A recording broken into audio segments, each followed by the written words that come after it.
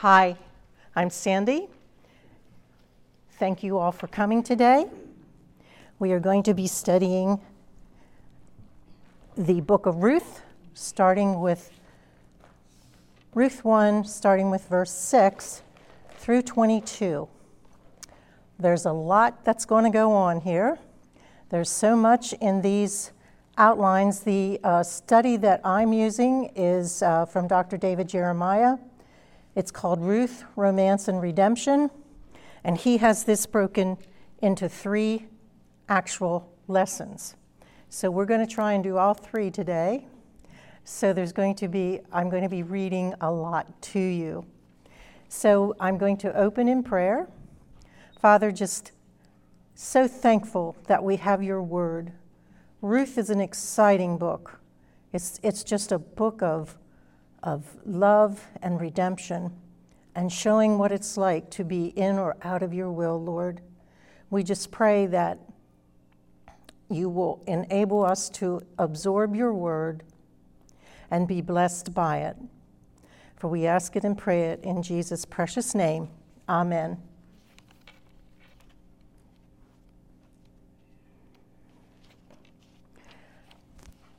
We're going to start first with Ruth 1, 6 to 13, 3 steps back to God. In this lesson, we learn that repentance can lead to a new hope and a new life. In the last book of the New Testament, we find John's letters to the 7 churches. One of the letters was written to the church in the city of Ephesus, a great church in its own right. Yet, it was a church that had strayed from its love for God. So God said, "You are doing a lot of good things, but the problem is you have left your first love. I want to tell you how to get back to me. You need to remember, you need to repent, you need to repeat the first works." Those 3 steps are always the steps back to God. We will see it in the first chapter of Ruth. Step 1 is remember. Step 1 for someone who is in a far country and needs to come back to God is to remember. We read in verse 6, "Then she arose with her daughters-in-law that she might return from the country of Moab, for she had heard in the country of Moab that the Lord had visited his people by giving them bread." Here was Naomi in Moab with just her 2 daughters-in-law. Her husband and her sons are dead. And someone says to her, "Have you heard what's going on in Bethlehem? The famine is over. There's grain again for food, and there is bread on every table." We can almost see the wheels turning in Naomi's mind as she heard the news.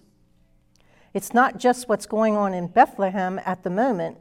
It's a flood of memories from her earlier life, happier times when she knew she was in the will of God. The communication was the news of God's blessing. The communication told that the Lord had visited his people. That's a wonderful phrase found many times in the Bible. In Luke 1:68 we read, "Blessed is the Lord God of Israel, for he had visited and redeemed his people." If we have been in a far country, nothing will make our life more miserable and ultimately happier than a visit from the Lord. The Lord had visited his people by giving them bread. The famine is over. This rumor reached the ears of Naomi, and she longed to go home. Imagine the struggle she went through. She may have wondered if anyone would remember her, how she would be received after 10 years. The book of Ruth says that there was not only a communication of God's working back in Bethlehem, but there was also a presentation. God had come to visit the city, and he had given them bread. Many of us need to step back for a moment and realize that every good gift comes down from the Father, and that we have our bread. And we have our bread because of him. Psalm 77:11 says, "I will remember the works of the Lord. Surely I will remember your wonders of old." God will bring us back if we are his own. We always have a choice. Take a moment, pause, remember from where you have fallen. Revelation 2:5 is where you will find that. Remember what it's like in the Father's house. Remember the things God has done for you. Step 2, we need to repent. Then she arose with her daughters-in-law, that she might return from the country of Moab, for she had heard in the country of Moab that the Lord had visited his people by giving them bread. Therefore she went out from the place where she was with her 2 daughters-in-law with her, and they went on the way to return to the land of Judah. This is true repentance. The news produced action in Naomi. She arose. She went to return to the land of Judah. After the death of her Hebrew husband, after the marriages of her son to Moabite women, after the death and burial of her only 2 sons, and after her heart had been broken by bereavement, after her soul had been crushed, then she arose that she might go back from the country of Moab. This is a very accurate illustration of what it means to repent. Many people today misunderstand repentance because they confuse it with penance. Penance comes from the Latin word for penalty. It means paying, tears, self-denial, public humiliation. Repentance, however, is a turning around. It's an about-face, a reversal of direction. Repentance is doing what Naomi did.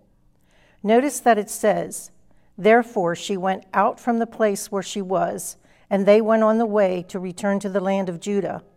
When we repent, we execute a 180-degree turn. We say, that's it. I'm not going to do that anymore. God, forgive me. I repent of my sin. Isaiah 55:7 puts it this way. Let the wicked forsake his way, and the unrighteous man his thoughts. Let him return to the Lord, and he will have mercy on him, and to our God, and he will abundantly pardon. An old adage says, if you keep doing what you're doing, you're going to keep getting what you're getting. If that's what you want, that's what you're going to get. But if you want to come back to God, you must turn your back on where you are. Step 3, repeat. And Naomi said to her 2 daughters-in-law, would you please read Ruth 1:8-13? Yes, ma'am. But Naomi said to her 2 daughters-in-law, go, return each of you to your mother's house. May the Lord deal kindly with you as you have dealt with the dead and with me. The Lord grant that you may find rest, each of you in the house of her husband. Then she kissed them, and they lifted up their voices and wept. And they said to her, no, we will return with you to your people. But Naomi said, turn back, my daughters. Why will you go with me? Have I yet sons in my womb that they may become your husbands? Turn back, my daughters, go your way, for I am too old to have a husband. If I should say I have hope, even if I should have a husband this night and should bear sons, would you therefore wait till they were grown? Would you therefore refrain from marrying? No, my daughters, for it is exceedingly bitter for me for your sake that the hand of the Lord has gone out against me. What a speech. When Naomi, Orpah, and Ruth were some distance from the city, Naomi tried to induce her daughters-in-law to return in their native land, praying that the Lord might deal kindly with them and grant them rest in the houses of new husbands. Then she kissed them, and the scriptures said they wept bitterly.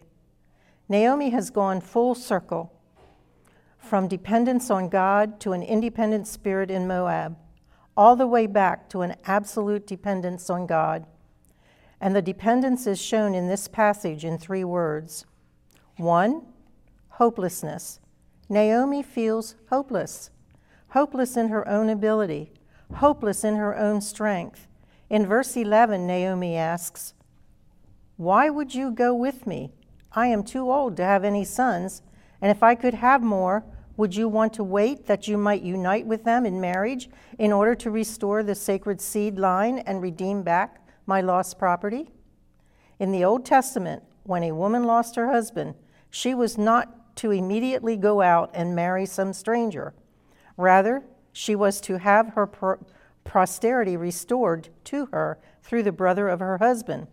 So Naomi was saying to these two girls that there was no hope. She was a widow in want and woe, stripped of all her possessions, going back over the lonely road to her father's house. Many times before we return to the Father, we must come to the end ourselves. Often that's how we came to him in the first place, and often it's in hopelessness in our own life that draws us back to him. The second word is helplessness. Second, we see in this text the sense of Naomi's helplessness. She says in verse 13, "It grieves me very much for your sakes." She grieves over the situation because she feels responsible for what happened to these two girls. They are suffering because of her.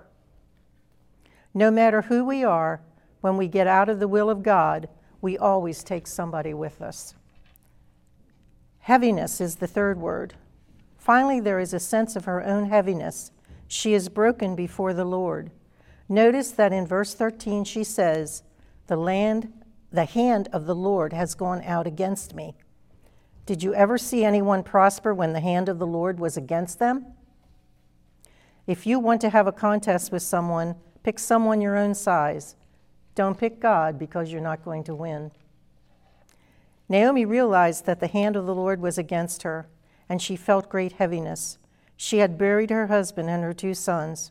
There was no one to carry on her family's line. She is now a stranger to the old form of worship.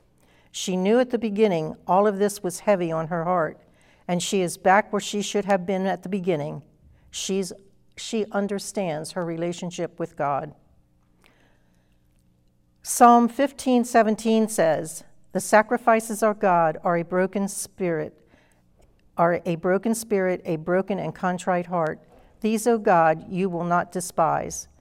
This is the story of a woman who left the place of blessing in Bethlehem, experienced the pain being out of God's will. But one day, like the prodigal son, she said, "I will arise and go to my father." Would you please read Luke 15:7-19? Is that one? 17 to 19. Yes. Okay, yeah. When he came to his senses, he said, "How many of my father's hired servants have food to spare? And here I am starving to death. I will set out and go back to my father and say to him, 'Father, I have sinned against heaven and against you. I am no longer worthy to be called your son. Make me like one of your hired servants.'" Would you please read Isaiah 55:11-13? And then Isaiah 58:11. Isaiah 55:11-13. "So shall my word be that goes out from my mouth.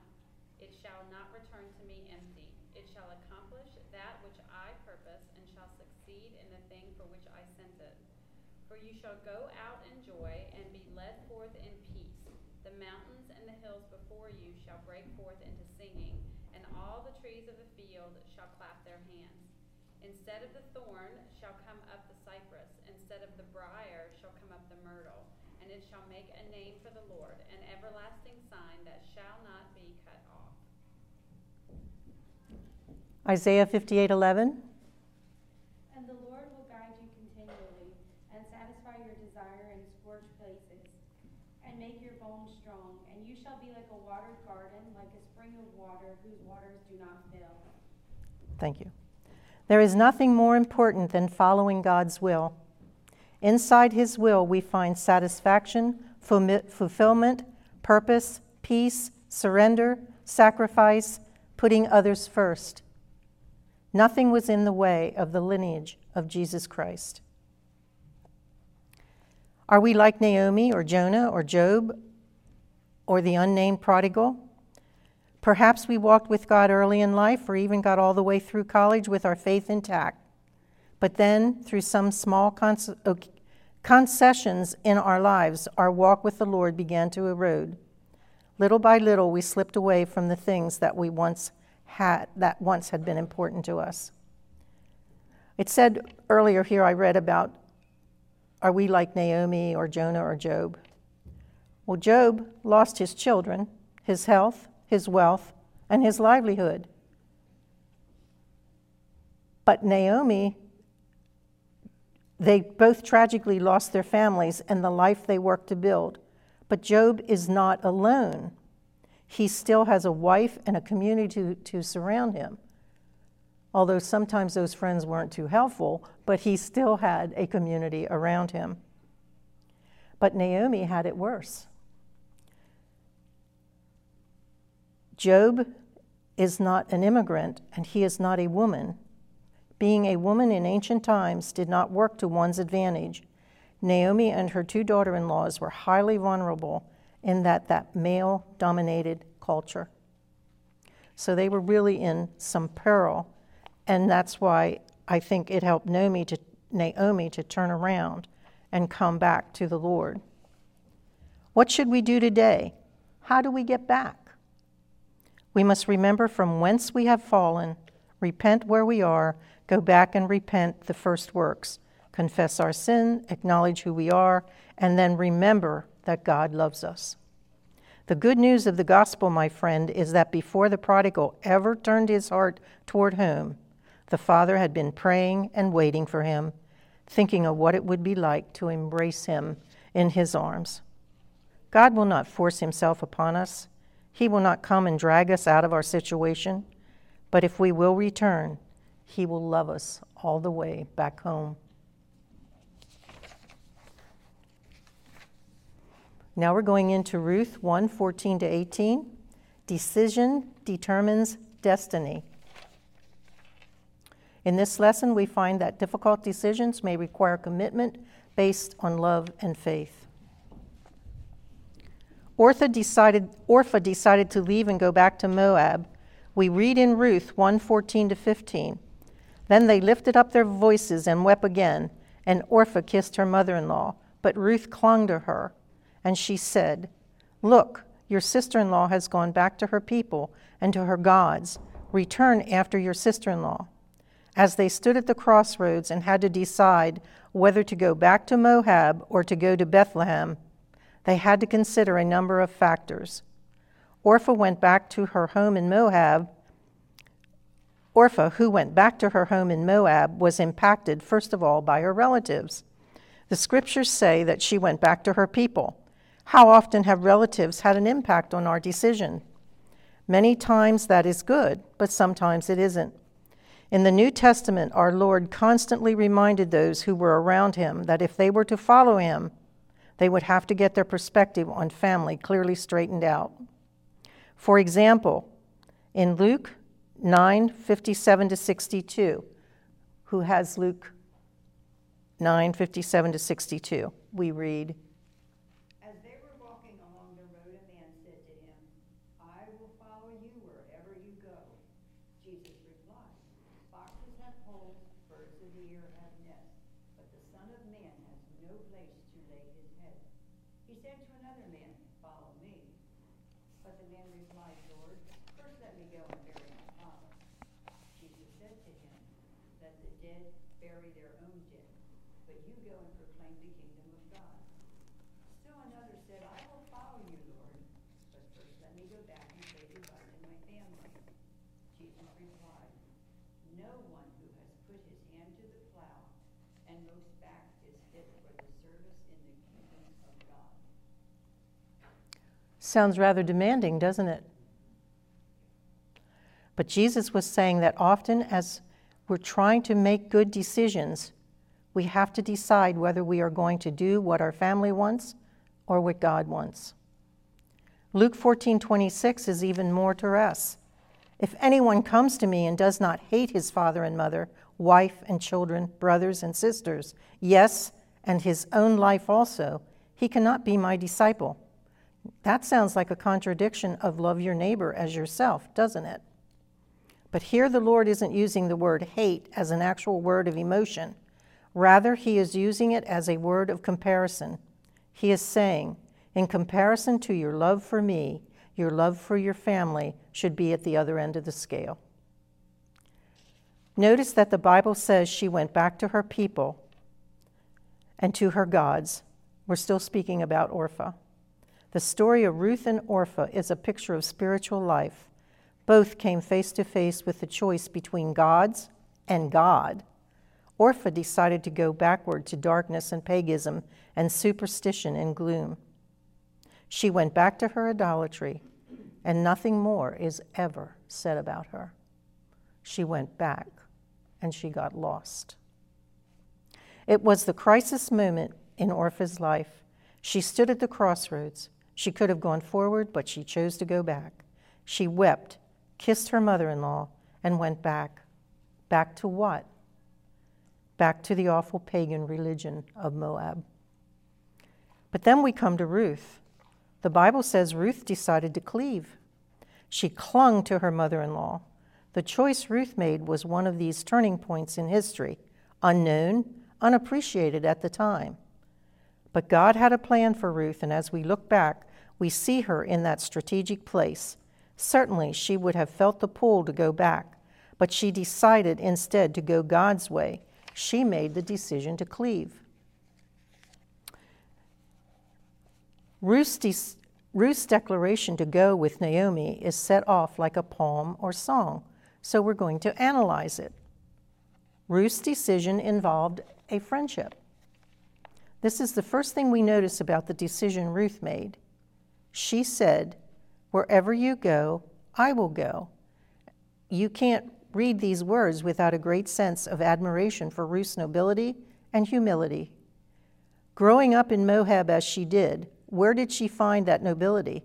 Could any good or noble thing ever come out of Moab? We might say no.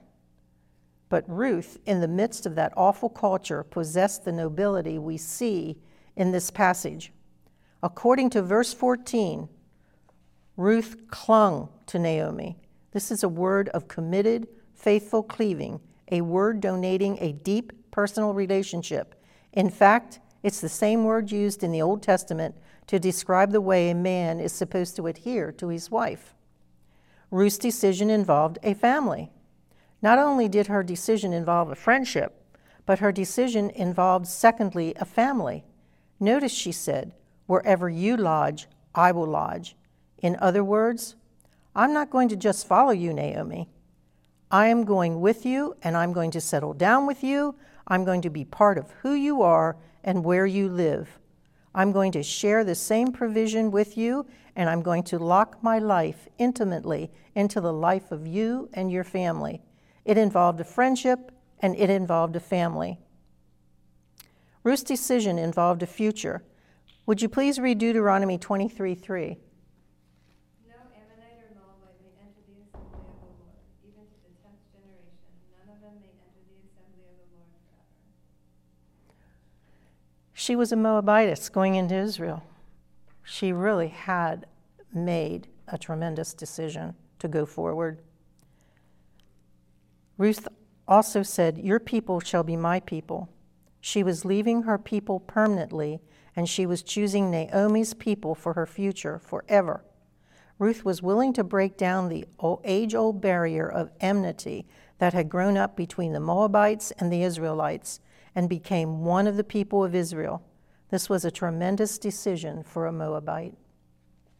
Ruth's decision involved her faith. Ruth went a step further and said, "Your God is going to be my God," which brings her to the place of faith. She will leave behind the idols of Moab, including Shemesh, a god to which they offered newborn children as sacrifices. Just hard to understand that.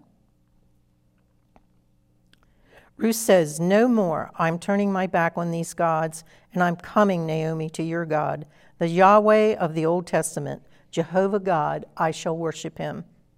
And Ruth's decision involved her funeral.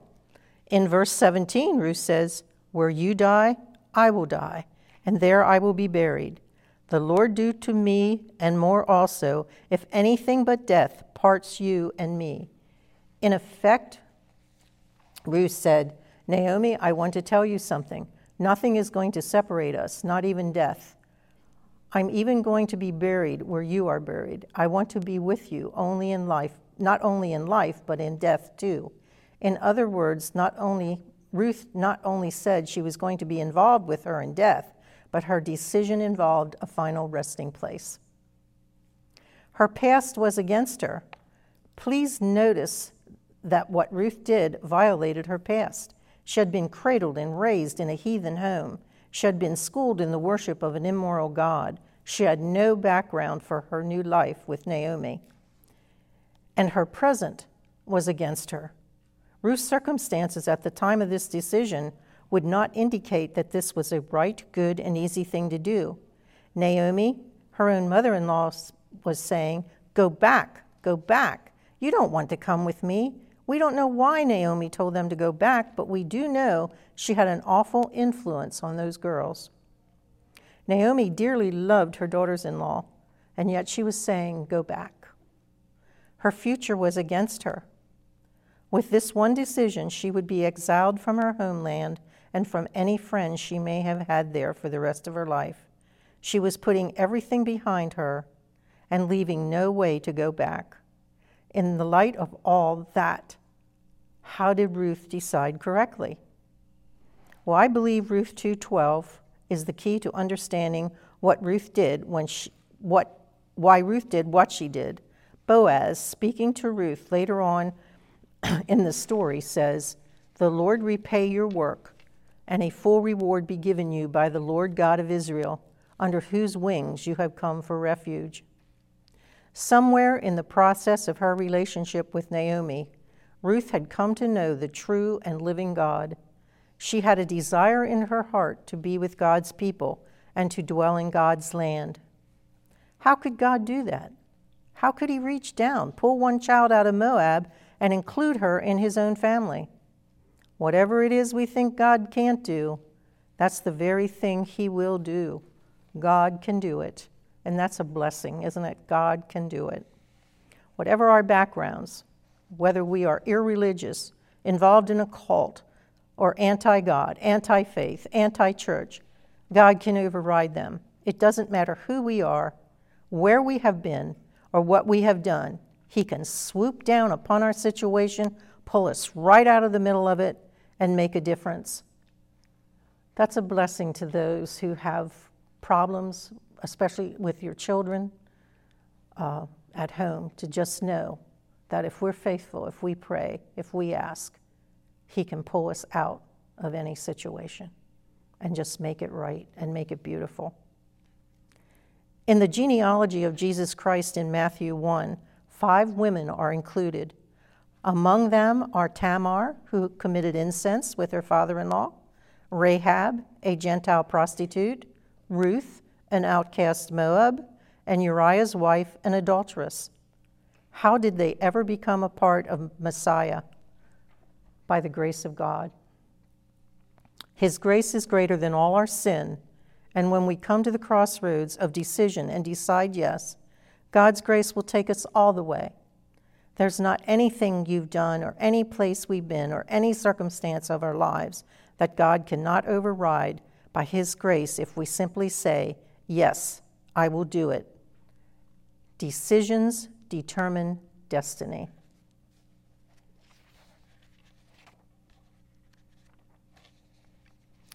And now we're going to go to the last verses, Ruth 1, 18 to 22, going home. This lesson shows that the afflictions God allows in our life can be the means to cause our return to him. In Ruth 1, 18 to 22, we read, "When she saw that she was determined to go with her, she stopped speaking to her. Now the two of them went until they came to Bethlehem." This is a 55-mile trip for the two of them, and I would assume they walked. So did they walk 10 miles a day, 7 miles a day? You can do the math. And it happened when they had come to Bethlehem that all the city was excited because of them. And the woman said, "Is this Naomi?" But she said to them, "Do not call me Naomi, call me Mara, for the Almighty has dealt very bitterly with me. I went out full, and the Lord has brought me home again empty. Why do you call me Naomi? since the Lord has testified against me, and the Almighty has afflicted me." So Naomi returned, and Ruth the Moabitess, her daughter-in-law. Now they came to Bethlehem at the beginning of the barley harvest. Home. What a great word that is, especially when you've been gone a long time. There's a sense of settledness in it.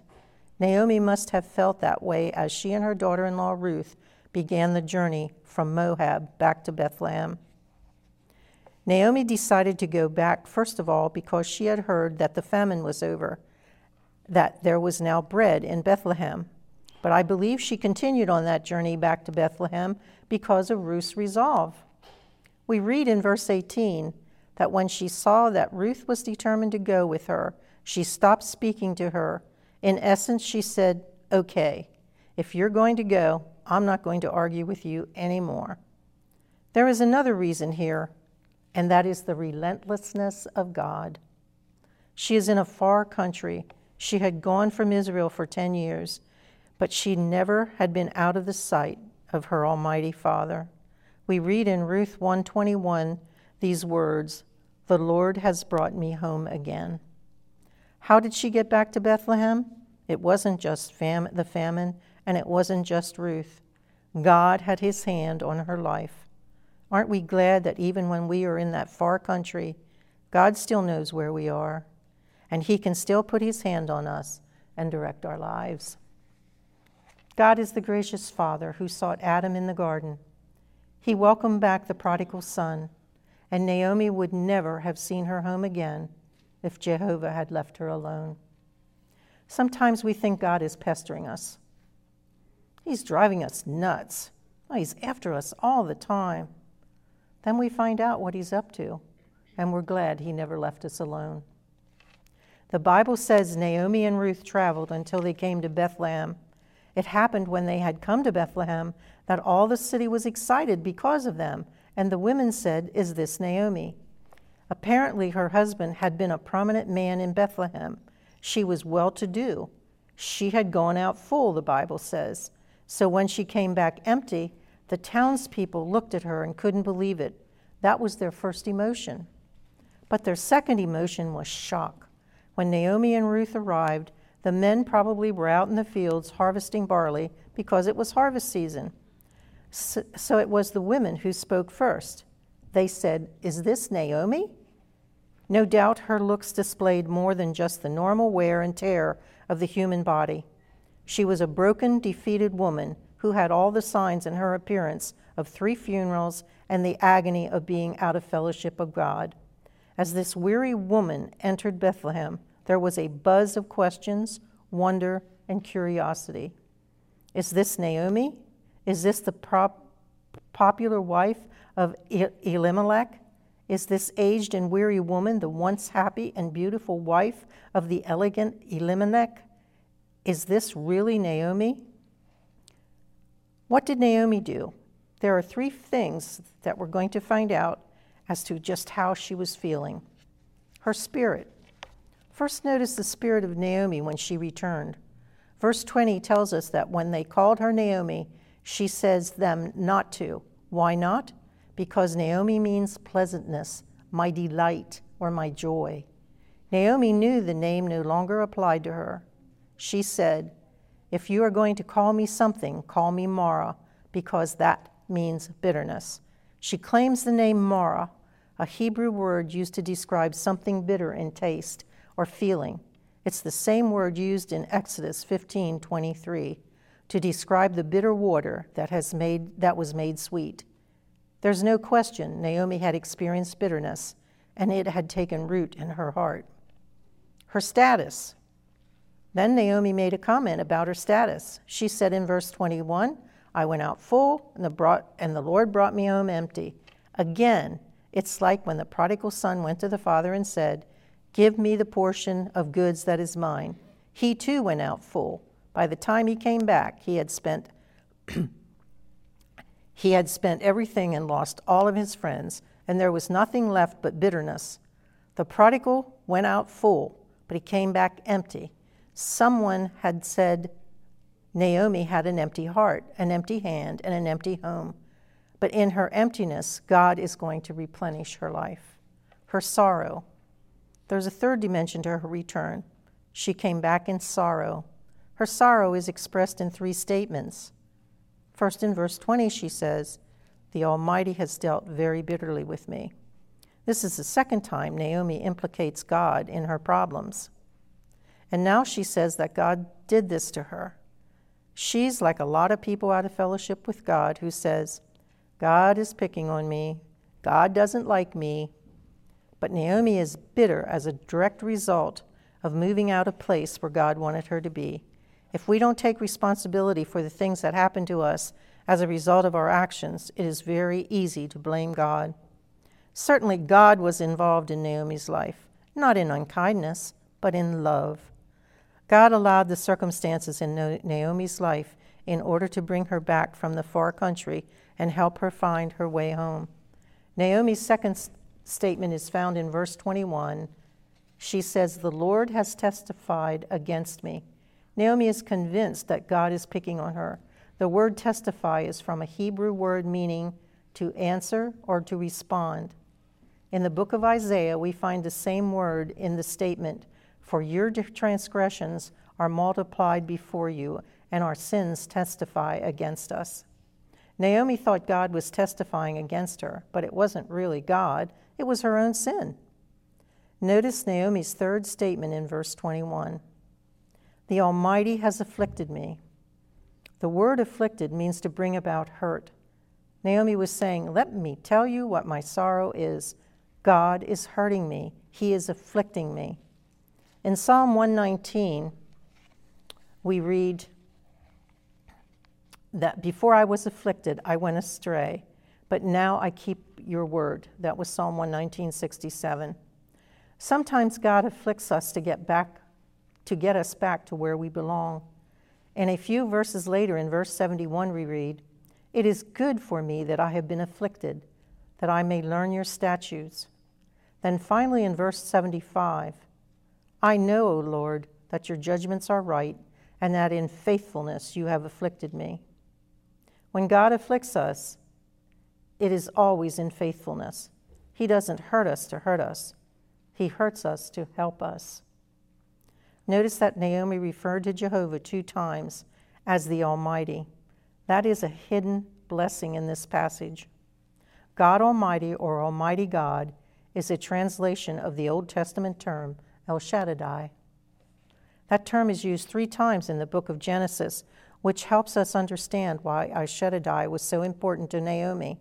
The first occasion is in Genesis 17, when Abraham was 99 years old, and God said to him that Sarah would give him a son even in his old age through El Shaddai, Almighty God. Almighty God can transform the frailty and hopelessness of an aged man and an aged woman into eternal blessing. El Shaddai can take that which no man can do and do it. The second reference in Genesis is connection with Jacob's reluctant agreements to his son's request. In this episode, Jacob has been asked to let his youngest son Benjamin go with his brothers to Joseph, whom they didn't yet recognize.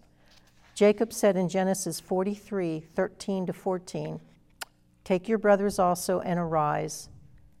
Go back to the man, and may God Almighty give you mercy before the men, that he may release your other brothers and Benjamin. If I am bereaved, I am bereaved." Here Almighty God is Jacob's only hope of protection at a time when no one could guarantee safety. Almighty God is the one who can do what no one else can do. And the last reference is in Genesis in this chapter of blessing, Genesis 49. When Jacob blesses all of his sons,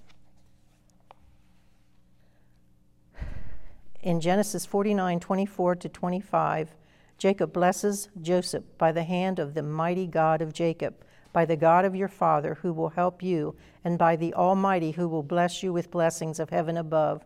When Jacob was blessing Joseph, Jacob said, "Let me tell you about El Shaddai.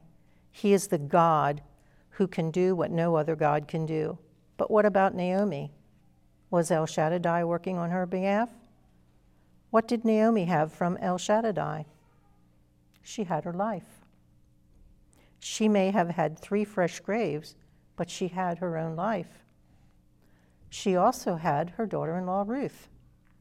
The rest of the book is the story of Naomi being blessed through her daughter-in-law. Naomi stars in the first chapter, but Ruth is the star of the remaining 3 chapters, as God works through this daughter-in-law, who came to know Jehovah God through Naomi to bless Naomi. Finally, Naomi still had Jehovah God. She had the God of Israel, Almighty God, El Shaddai. He's the real star of this story. Naomi still had her God. Finally, Naomi still had Jehovah. I'm sorry, I had read that. El Shaddai is the God who is at his best when we are at our worst. When circumstances are at their lowest point, we should say, I need to get back into fellowship with El Shaddai, Almighty God. He is the one who can bring joy out of anguish and put peace back into my life.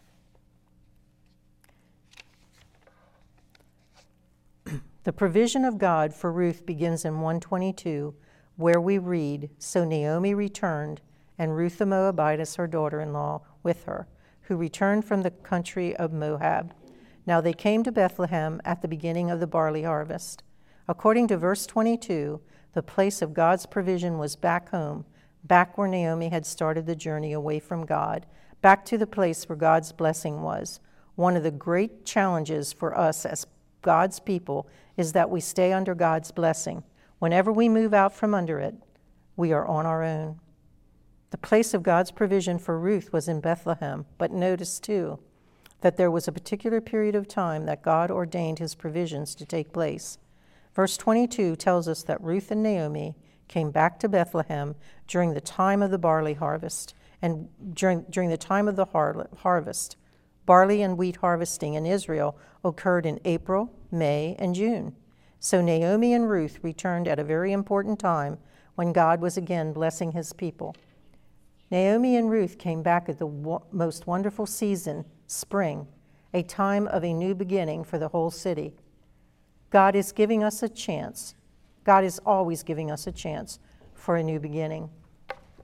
In Ruth's decision, we see her sold-out commitment to embrace an entirely different life, regardless of the cost.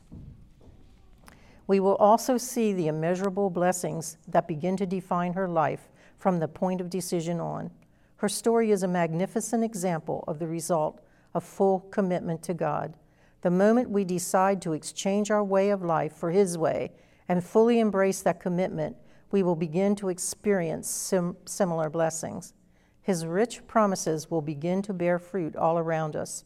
That level of commitment comes with a cost. In every aspect, Ruth turned from her old way of life to a new way of life.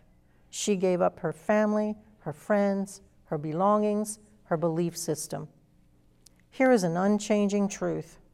The closer we walk with God, the more our will matches his. The greater the distance between us, the greater the conflict between our two wills. If you're tired of being pulled in opposite directions, close the gap between you and God. God knows best. He created us. He knows us better than anyone else. He knows what excites us. He knows what upsets us. He knows what inspires us. He knows our strengths, our weaknesses, our capabilities. God knows it all.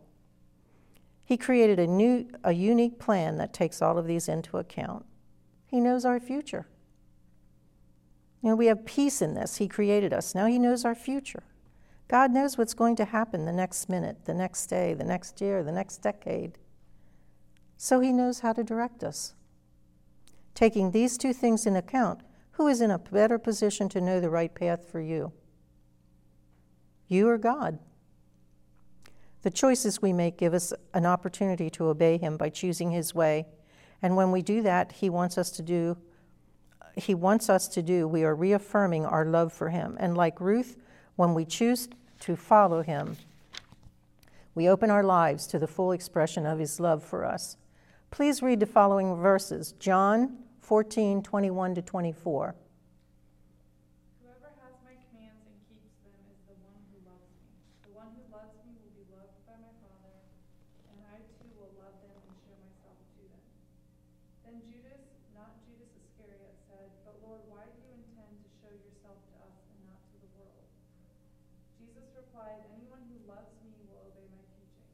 My Father will love them, and we will come to them and make our home with them. Anyone who does not love me will not obey my teaching. These words you hear are not my own. They belong to the Father who sent me." John 15:10. If you obey my commands, you will remain in my love, just as I have obeyed my Father's commands and remain in his love. What is the one thing both of these passages say? Love and obedience. Love and obedience walk hand in hand, don't they? If we love God, we will follow him. We will trust his leading and not our own. Please read Luke 6:46-49. Why do you call me Lord, Lord, and do not do what I say? I will show you what he is like who comes to me and hears my words and puts them into practice. He is like a man building a house who dug down deep and laid the foundation on rock. When a flood came, the torrent struck that house, but could not shake it because it was well built. But the one who hears my words and does not put them into practice is like a man who builds a house on the ground without a foundation. The moment the torrent struck that house, it collapsed, and its destruction was complete. God's will is filled with purpose and fulfillment. Any other direction will always fall short. It's just that simple. When we ignore his will, or worse, when we manipulate his will to conform to ours, the result will always disappoint us. Ruth chose God's will. She made a complete break with the past. Her commitment was total. She said it wouldn't last. Her commitment was total, and she said it would last until death. Every decision we make has ongoing repercussions, not only for us, but for the people around us. That's why it is so important to let God lead us in our decision making. Ruth made a wise decision that set the pattern for her life. She left no difficulties to dissuade her, and ultimately, she experienced benefits. Eventually, Ruth and Naomi made it back to Bethlehem. Ruth determined to look out for the needs of her mother-in-law. She knew what the right thing to do was and set her mind to do it, whatever the cost to her personality. The right thing to do in every circumstance, no matter how devastating or painful, is bringing God glory through our response. Read John 15:8. In this is my Father glorified, that ye bear much fruit, so shall ye be my disciples. Bringing glory to God is simply focusing our life, attitude, and choices to be God-centered. We will bring glory to him through how we live and respond to life's circumstances and the people around us. Through prayer, godly living, loving and serving others, and repentance, we bring glory to God. Imagine that. Our confession of sin in our lives brings glory to him. He is our Redeemer, and through confession of our sin, through our weakness, he is made strong, and that brings glory to him. We put the attention on him as our primary focus and motivate for all we do. He gets the glory. He gets the attention through our lives. Ruth's decision to stay with Naomi immediately began to bear fruit, and yes, bring God glory, just as our God-centered responses to adverse circumstances do. The wonderful thing we know is that we aren't on our own in finding the strength to keep doing the next thing. God himself will empower us. Read 2 Peter 1:3-8. His divine power has given us everything we need for life and godliness through our knowledge of him, who called us by his own glory and goodness. Through these he has given us his very great and precious promises, so that through them you may participate in the divine nature and escape the corruption in the world caused by evil desires. For this very reason, make every effort to add to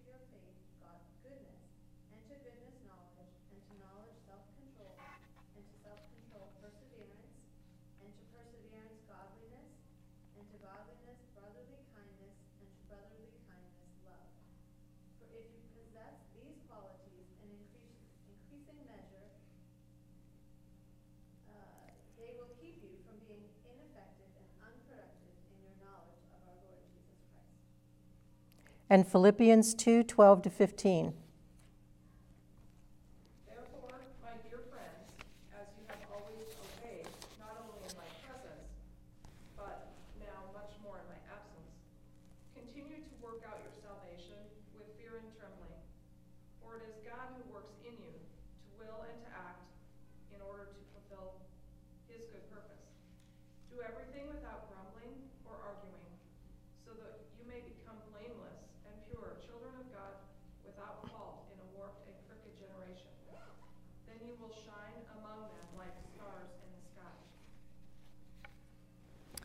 How is moral excellence related to having a strong faith? The more our behavior is modified by God, the stronger our faith becomes, because we are more attuned to Him. And follow the list on down. The more knowledge we have of Him, the more willing we are to develop moral excellence, which results in self-control, and on, with the end result being that we are able to feel love toward everyone. It is interesting to look at Naomi and Ruth, both of whom had suffered great tragedy. Naomi's response was to turn inward, hunching her shoulders around her pain, holding it tight and close. Ruth's response was to reach outward toward Naomi. So now we're going to leave Naomi and Ruth, and they're going to be starting their new life in Bethlehem. So I'm anxious for that. Next week, Morgan will continue our journey, and I'm assuming Morgan has homework for you. We aren't going to do the questions that I have for your lesson because we are out of time. There was a lot I gave you. There was so much we could have discussed, but I had to get through all of this today, and I thank you, each and every one of you, and know where we have to be, and that's in the will of God.